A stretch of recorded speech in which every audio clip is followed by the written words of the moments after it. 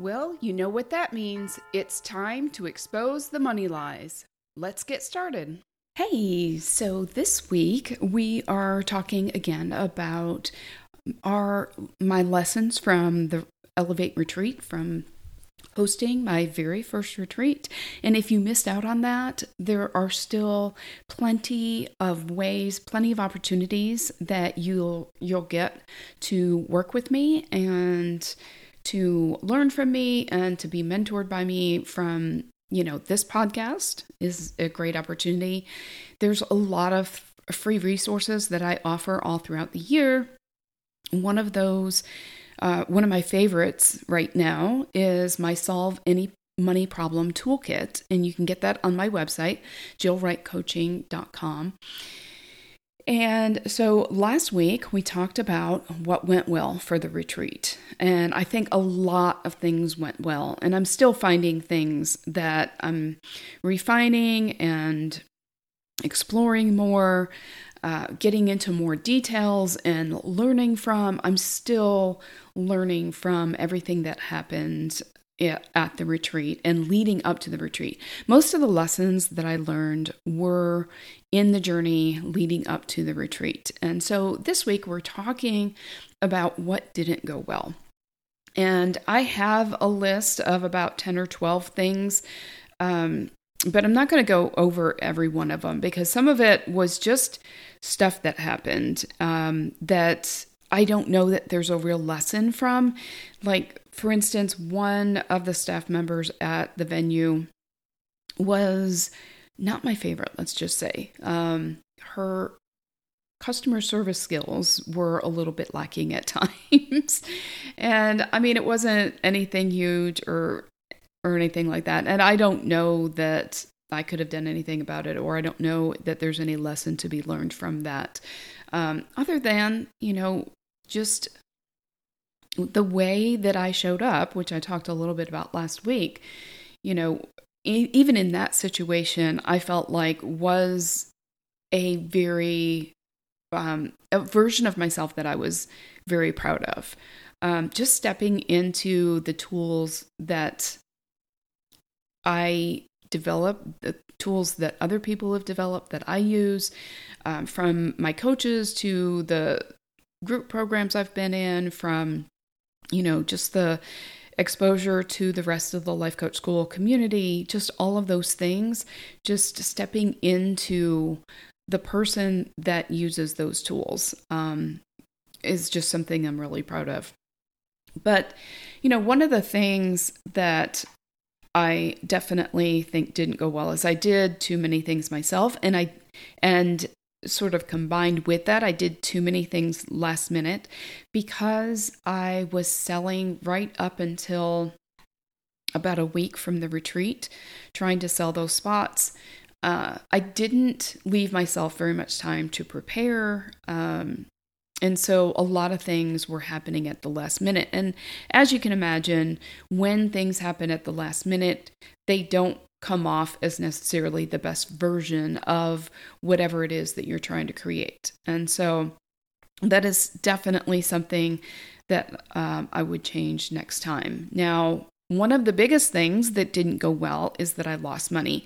My goal when I decided to be obedient to the call to host a retreat, one of my goals was just to break even. I know that retreats don't necessarily, they're not intended necessarily to make money. It's more either a mission that you want to fulfill, or it's part of the mission that you ultimately want to fulfill, which was the case for me, or it's just a great way to connect with your clients, your potential audience, people who might be in the periphery, who have thought about working with you, but maybe haven't made that decision, just ways to build relationships and help people in sort of a different way than, the normal 6-month program or my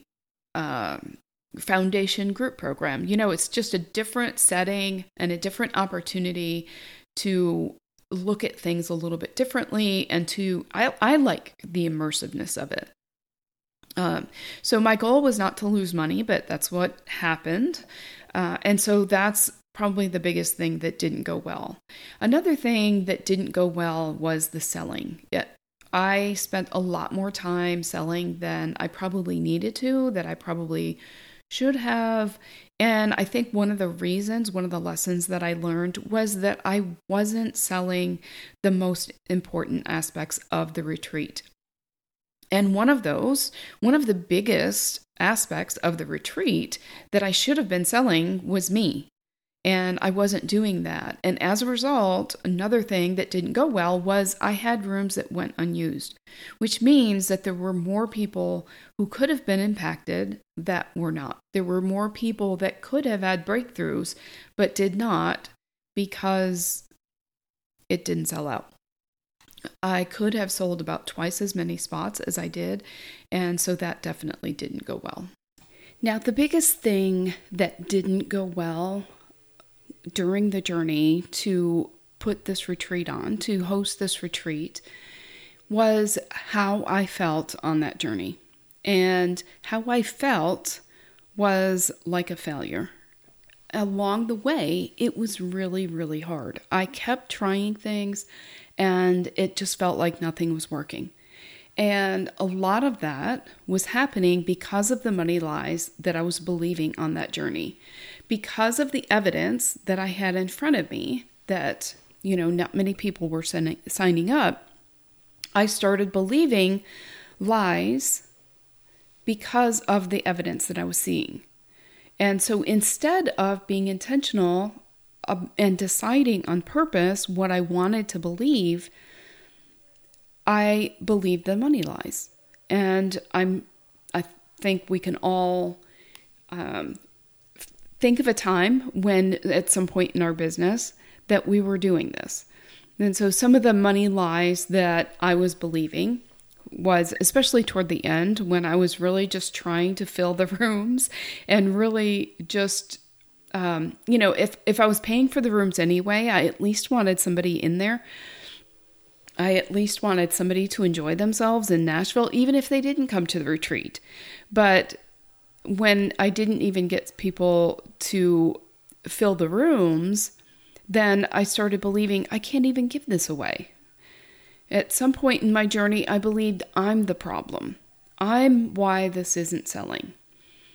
And that related actually back to what I found out in an RTT session a couple of weeks before the retreat, led back to a childhood belief that I started believing when I was probably about 5, 6, 7 years old, that I'm a problem and I should disappear. Another money lie I believed was this isn't working. What am I doing this for? I kept returning to the fact that, yes, I am called to this. This is for a purpose. But in other money lies, I believed no one's listening. No one cares. No one gets it. No one understands what I'm trying to do here. And the only reason that happened was because I wasn't conveying that very well. I had this big vision for this retreat, and I wasn't selling that vision. I wasn't selling what I was called to do. And that was because of all of the subconscious money lies I was believing. And so that was my biggest lesson from this was, even Jill the money coach believes money lies. And there are money lies that I'm probably going to be uncovering for the rest of my life. And that's okay. Because the amount of growth that I experienced by doing this retreat was worth every last little bit of discomfort. It was worth everything that I experienced because how I moved forward and how much I grew. I mean, I think of, the movie The Grinch, where at the end his heart grows by 10 sizes or something. I feel like I grew at least that much. And the last time that I can remember growing that much was when I went to Byron Katie's 9-day school for the work. I grew a lot during that time frame. And that was also an immersive experience. I feel like this whole journey to hosting my first retreat was a very immersive experience. I had to sit in a lot of money lies. I had to experience a lot of those lies. I had to experience the results that they were producing, which was not selling the retreat, not selling as many spots as I had envisioned. But at the end of the day, I hosted the exact retreat that I wanted to host. And that was a huge win. And I would never have been able to get there without going through all of the stuff that I experienced along the way. So yes, go out there and do big things that you could fail big at, because it will be worth it. And that is the biggest lesson that I got out of this. The biggest lesson that I have learned so far in my business was during this retreat journey. And it was so good, because when I came out on the other side, not only was I more of who I truly am, but I saw myself in a completely different light. And that was worth everything to me. So I'm doing another big thing. I am going out there and I am putting another big thing out there. And it is along the same lines as the retreat. It's not an immersive experience, but it is the same vibe. It's the same energy. It's the same intent. It's the same vision. It's just an extension of the retreat. And that is my Miracle Multiplier Alliance. It's a group coaching program for coaches who want to multiply their business without multiplying the amount of energy they spend working on their business. It's for coaches who want to come and be part of a select group of coaches who are going to be supported by me, fully supported by me, supported by some experts that I'm going to bring in. It's a year-long program. We're going to meet 3 times a month. We'll also be meeting quarterly to set goals and plan for the quarter.